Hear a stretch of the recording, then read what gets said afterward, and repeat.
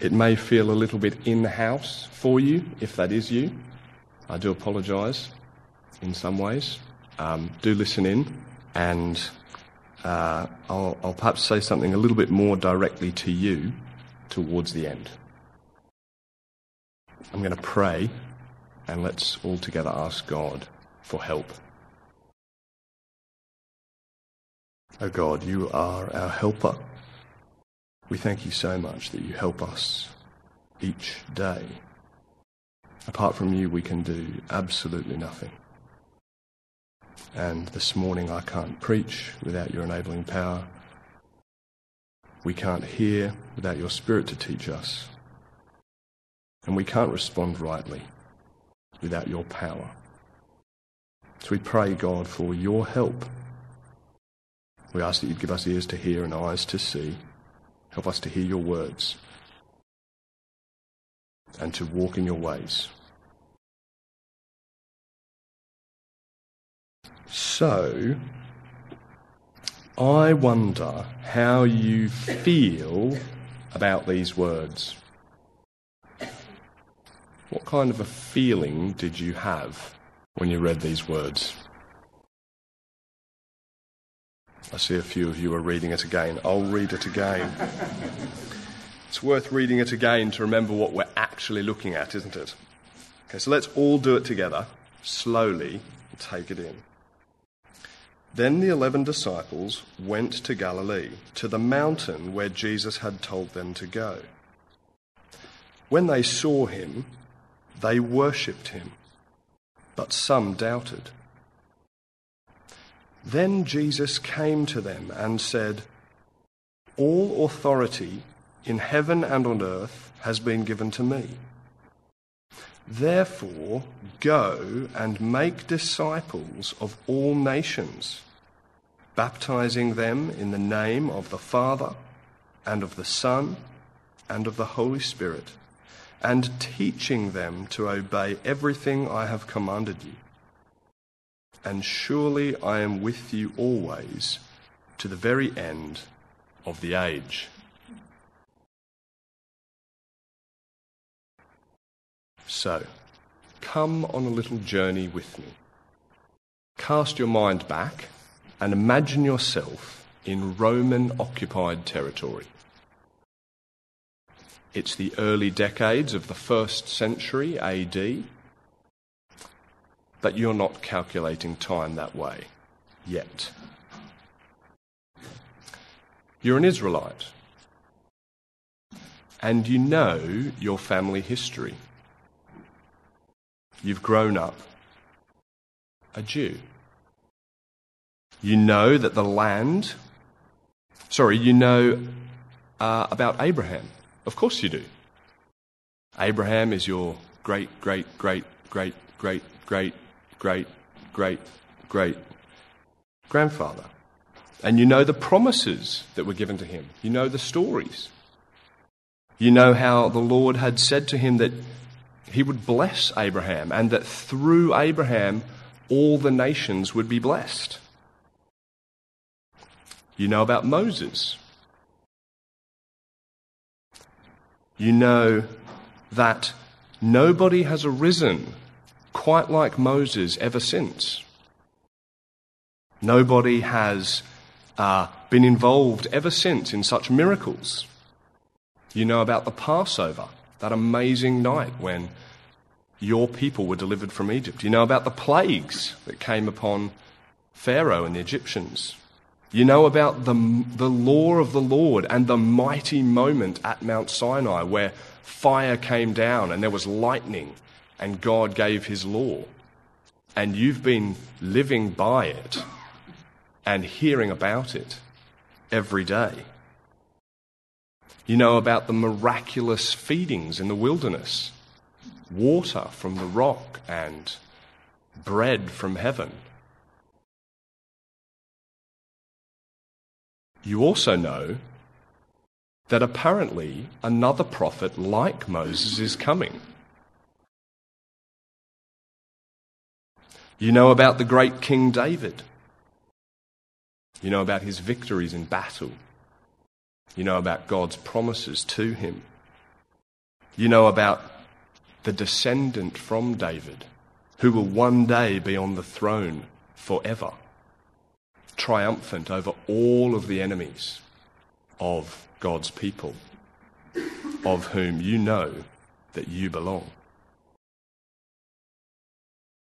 But you know that that is not the situation right now. You know that the land that you are in is occupied by the Romans, and it used to be your land. You know that your people have broken the covenant, that they've sinned against the Lord, they've disobeyed. You know that things are not right. But you also know the prophets as well. You know that restoration is coming. You know those great promises that have been made. There will be a new exodus, a new deliverance. The lame will be restored. A mighty king will rule the land, and Israel will be restored. You know that sin will be dealt with. You've read Micah. You know that the sins will be cast into the depths of the sea. That great problem that the nation you belong to will be solved. You know that God will dwell with his people and there will be peace. It will be like Eden again.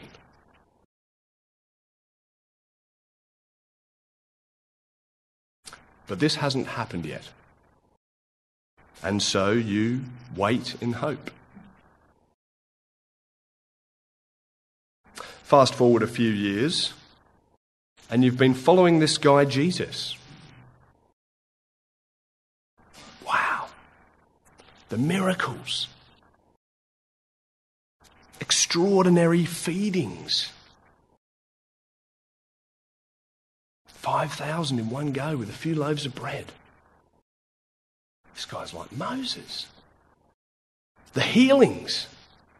Wow. Miracles. This guy's like Elijah or Elisha, or these are like, maybe these are as miraculous as Moses. Even creation obeys his word. Who is this guy? The wind and the waves obey him. Even powerful demons are cast out of people with a word. This is somebody with authority. Maybe he's a king. What about all the coincidences? Are they coincidences? Born in Bethlehem? You've been reading Micah. That's where the ruler comes from. What about his early years in Egypt? That's kind of like what the people of God were like. What about the wise men from the east? Isaiah said something about that. People coming from the nations, rejoicing at the king.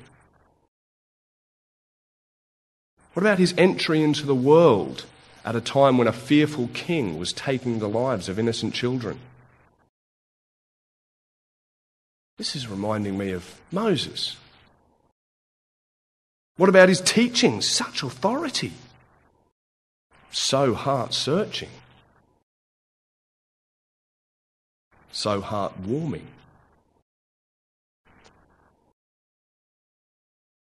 What about how he denounces the leaders and the hypocrites?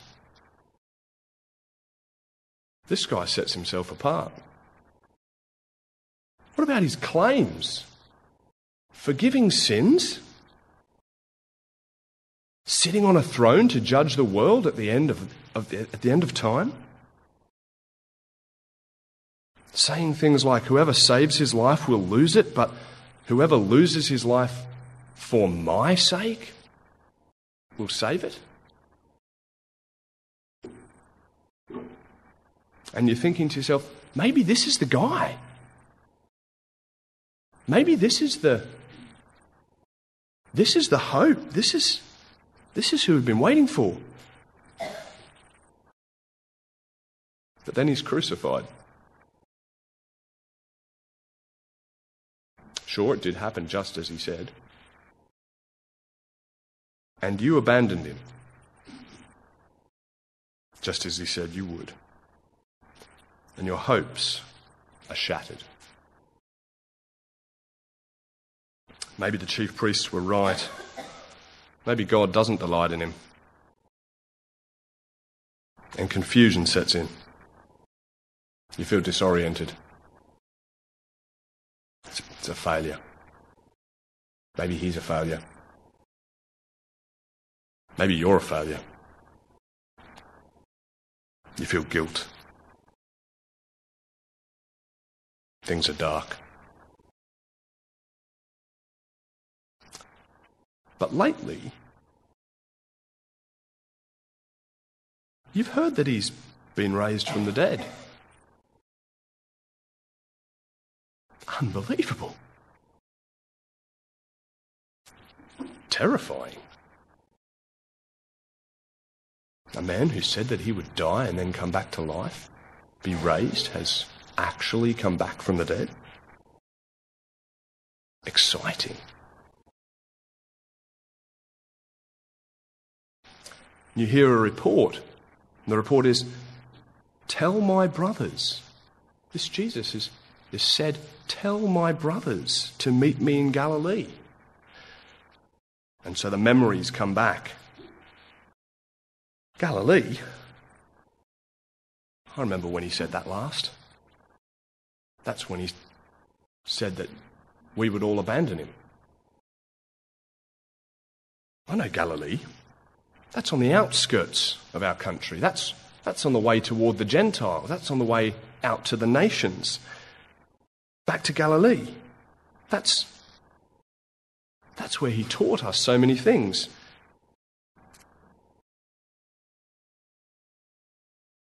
And brothers. He calls us brothers. But what about the abandoning? And the memories keep coming back. And you remember that final meal. This is the blood of the covenant, my blood, poured out for many for the forgiveness of sins. You remember the words, 3 days I will be raised. And you think, wait a minute. Hold on a second. And your heart beats faster. Adrenaline kicks in. It's not all clear, but hope has been resurrected. We're going to Galilee.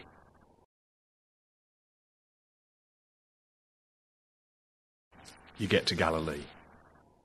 You're with the other 10. There's just 11 of you now. Judas is gone. Maybe there's a few other disciples there with you as well. You come to the mountain and Jesus is there. Wow. 3 days ago, this man was hanging, beaten and bloody on a pole. Now he stands complete. There is an air about him and about this place that stills your soul. You know you're in the presence of greatness. He looks more human than anyone you've ever seen. It's like you're on holy ground. This is the King. Everything he said has come true. This is God's man. This is God's son. This is God himself. You bow. You worship. It's the only fitting thing to do. Sure, some among you doubt. Perhaps it's too extraordinary to imagine. Perhaps the penny hasn't quite dropped.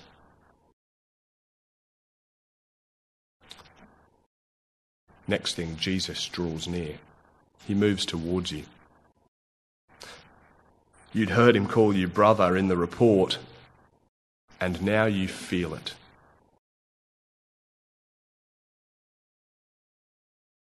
Inside you thinking, what is the next part of this story? What will happen now?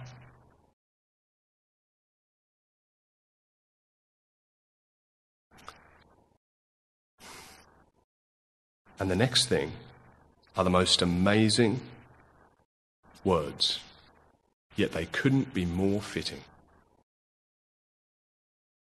All authority in heaven and on earth has been given to me.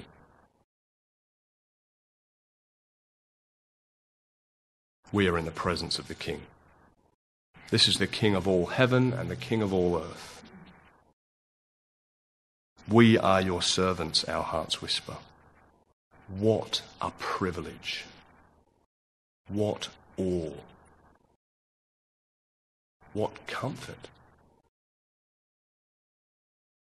We're in safe hands. All authority in heaven and on earth has been given to me, he says.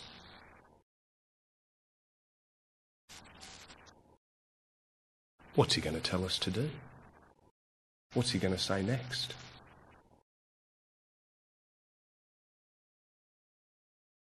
Therefore, go, make disciples of all nations.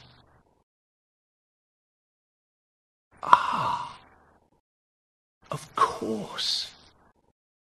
This is where the story's going.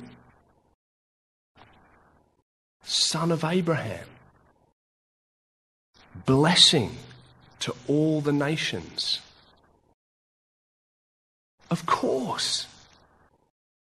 We heard him say, pray for labourers, the harvest is ready.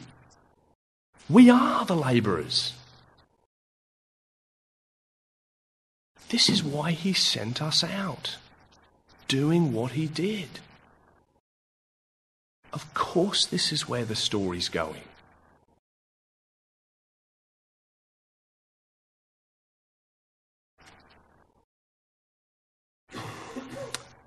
Then he says, baptizing them in the name of the Father and of the Son and of the Holy Spirit. What does he mean? We remember the baptism of John at the Jordan. That's where Joshua entered the promised land. That's where they renewed the covenant after they passed through the waters. Maybe John the Baptist's baptism was about renewing the covenant. Maybe this baptism into the name of the Father and the Son and the Holy Spirit is entry into this new covenant.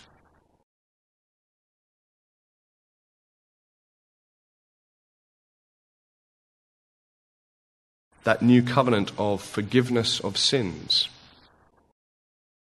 of Christ's blood shed for us.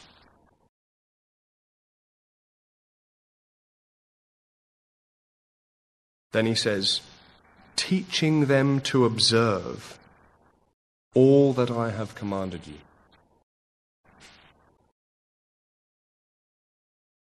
Right. That's why he went on about fruit so much. That's why he was so against hypocrites. He doesn't want people who just say that they follow him. Of course.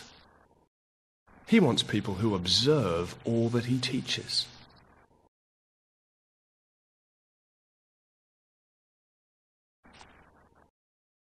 That's exactly what a disciple is.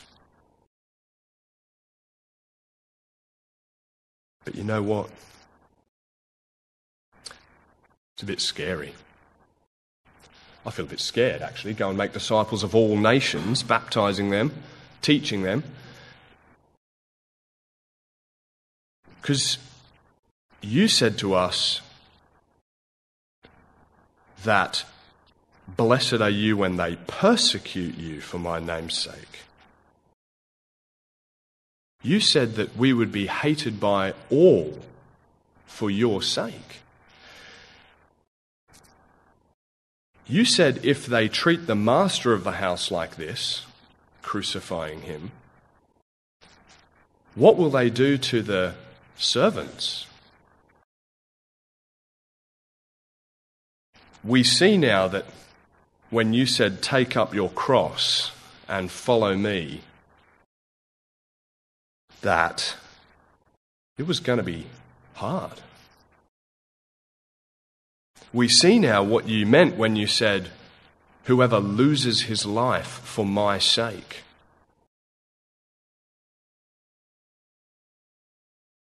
We remember now that when you said, "Unless you love me more than your family, you cannot be my disciple." Surely, yes, surely that is true.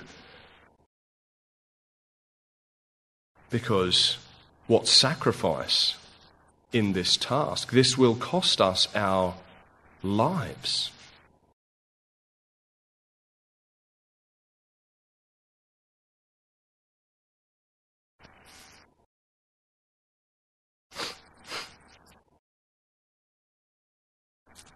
So we feel a bit scared. This is going to be hard. And there's not going to be any reward, or at least we may not see much of it here in this present life. That resurrection is taking on a whole lot of meaning now. And then come these words from Jesus. "Behold, I am with you always, even to the end of the age."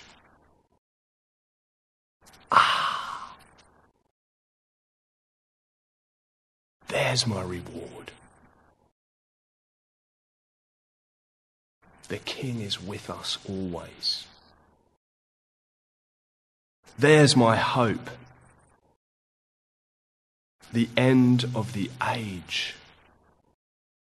The trials of this life will come to an end, and we will shine like the sun in the kingdom of our Father.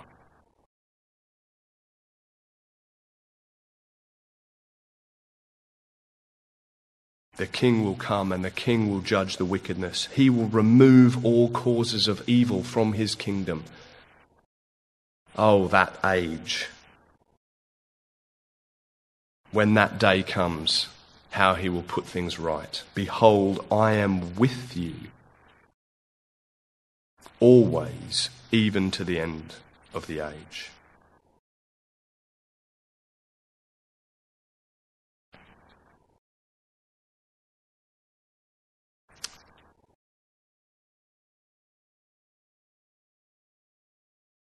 So, why have I done it like this? The reason why I preached it this way is because I think that the tone or the feel that we should have from these words and this section is one of excitement. And I wonder if when I posed the question to you at the beginning, whether you felt excitement or burden. And I think when we see the story rightly, we see that these words and this charge that the disciples are given is actually a really exciting charge. We belong to the King. All authority in heaven and on earth belongs to him. If these things are true, if his blood was shed for the forgiveness of sins, if the new covenant has been enacted, and we can enter into that new relationship with God, sins forgiven. If this is the King of the whole world, this is an incredible privilege to be the disciples at this moment, to stand here with him. And it's exciting. This is the fulfillment of the promise to Abraham. All the nations on the earth will be blessed through you. Here it comes.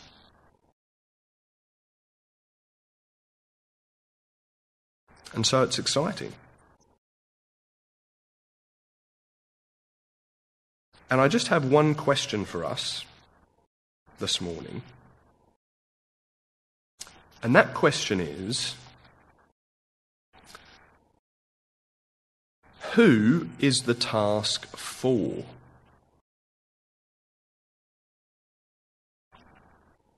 Who is the task for? Who did Jesus give this charge to?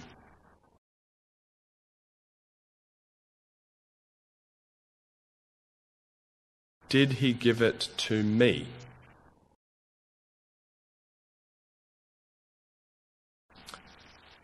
I think he gives it to all of us. You've either got just the 11 disciples on the top of the mountain, in which case I think they're representative of the church, and hence a quick exercise. Point to the church.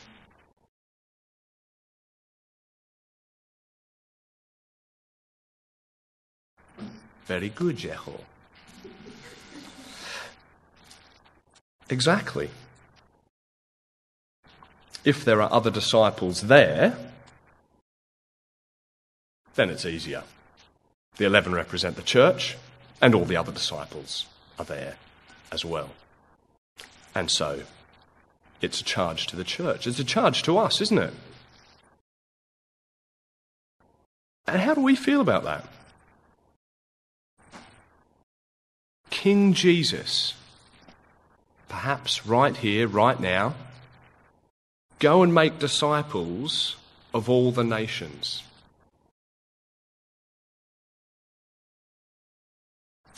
Why is that the right thing to do? Because I'm the king of the whole universe. So it's right that everybody be my disciple. That would be the right thing. That's actually the most loving thing to do for all the nations, that they could belong to the king of the universe and be in the right kingdom and not be destroyed by this king. It's also a great ground of success. All authority has been given to me. Go and make disciples of all nations.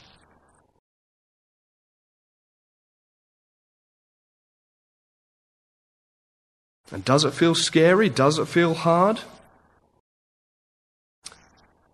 I'll be with you until the end of the age. The age will come to a close, and all my promises will come true. I will be with you until then, and then you will shine like the sun in the kingdom of my Father. And it will be epic forever.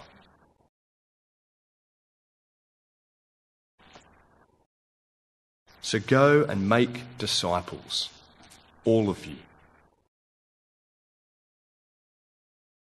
A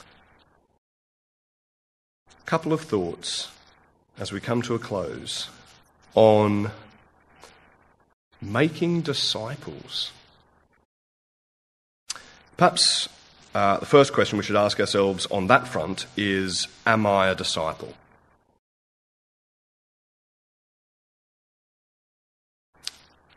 Am I a disciple?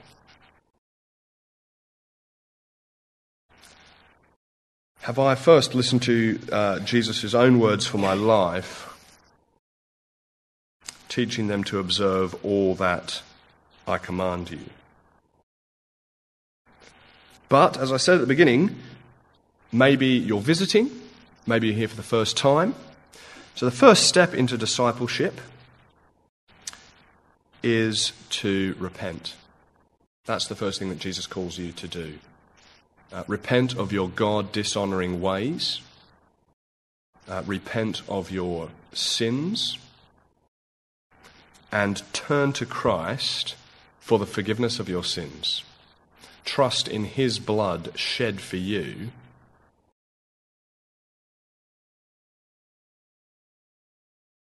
I know it might seem from an outsider's perspective that this is a bit intense, that we go and make other followers of the whole world. But if it's true that Jesus is the King, then as I said, it's actually the right thing to do, isn't it? And it would be the most loving thing to do, so that you too could share in the treasure and joy of heaven and escape the wrath of God. And then, perhaps it's worth just pausing on this, teaching them to observe all that I command you. Because I know for myself it can be easy to feel uncomfortable about that one. Grace, free grace, forgiveness of sins, we can get that, maybe. And what I'm saying doesn't undermine that, because you see, in Matthew, fruit is not something that you can just tack on to a tree. You need a new tree. Jesus is always talking about trees bearing fruit. So when Jesus says teaching them to observe, he's not just saying go and tack on fruit onto bad trees. It's a message to go to people first with in the baptism, cut down the old tree, put it in the grave with Jesus, and rise to new life and a new tree that bears new fruit as Jesus has risen. And now here's a few comments in Matthew, but I suggest it might be a good way forward to think about what is a disciple. Read through Matthew again, afresh. It might take a few hours, but it will be a few hours well spent, thinking to yourself, what did Jesus command, and what would it mean to be a disciple of Jesus? For myself, and then for those that I'm making disciples of. Here's a few things. It means giving to the needy. It means loving our enemies. It means forgiving others when they've sinned against us. It means enduring persecution for Jesus' sake. It means seeking God's will and God's glory and not our own. It means living a life of humility. It means embracing God's forgiveness. It means speaking in ways that don't condemn ourselves. So, judging others in ways that wouldn't, by those very words, condemn ourselves. It means having integrity in speech and life. It means serving others. It means fighting for purity of heart and mind. If that means cutting off limbs and gouging out eyes, so be it. And it means making disciples, because this is one of his commands. Go and make disciples. So I'm going to pray.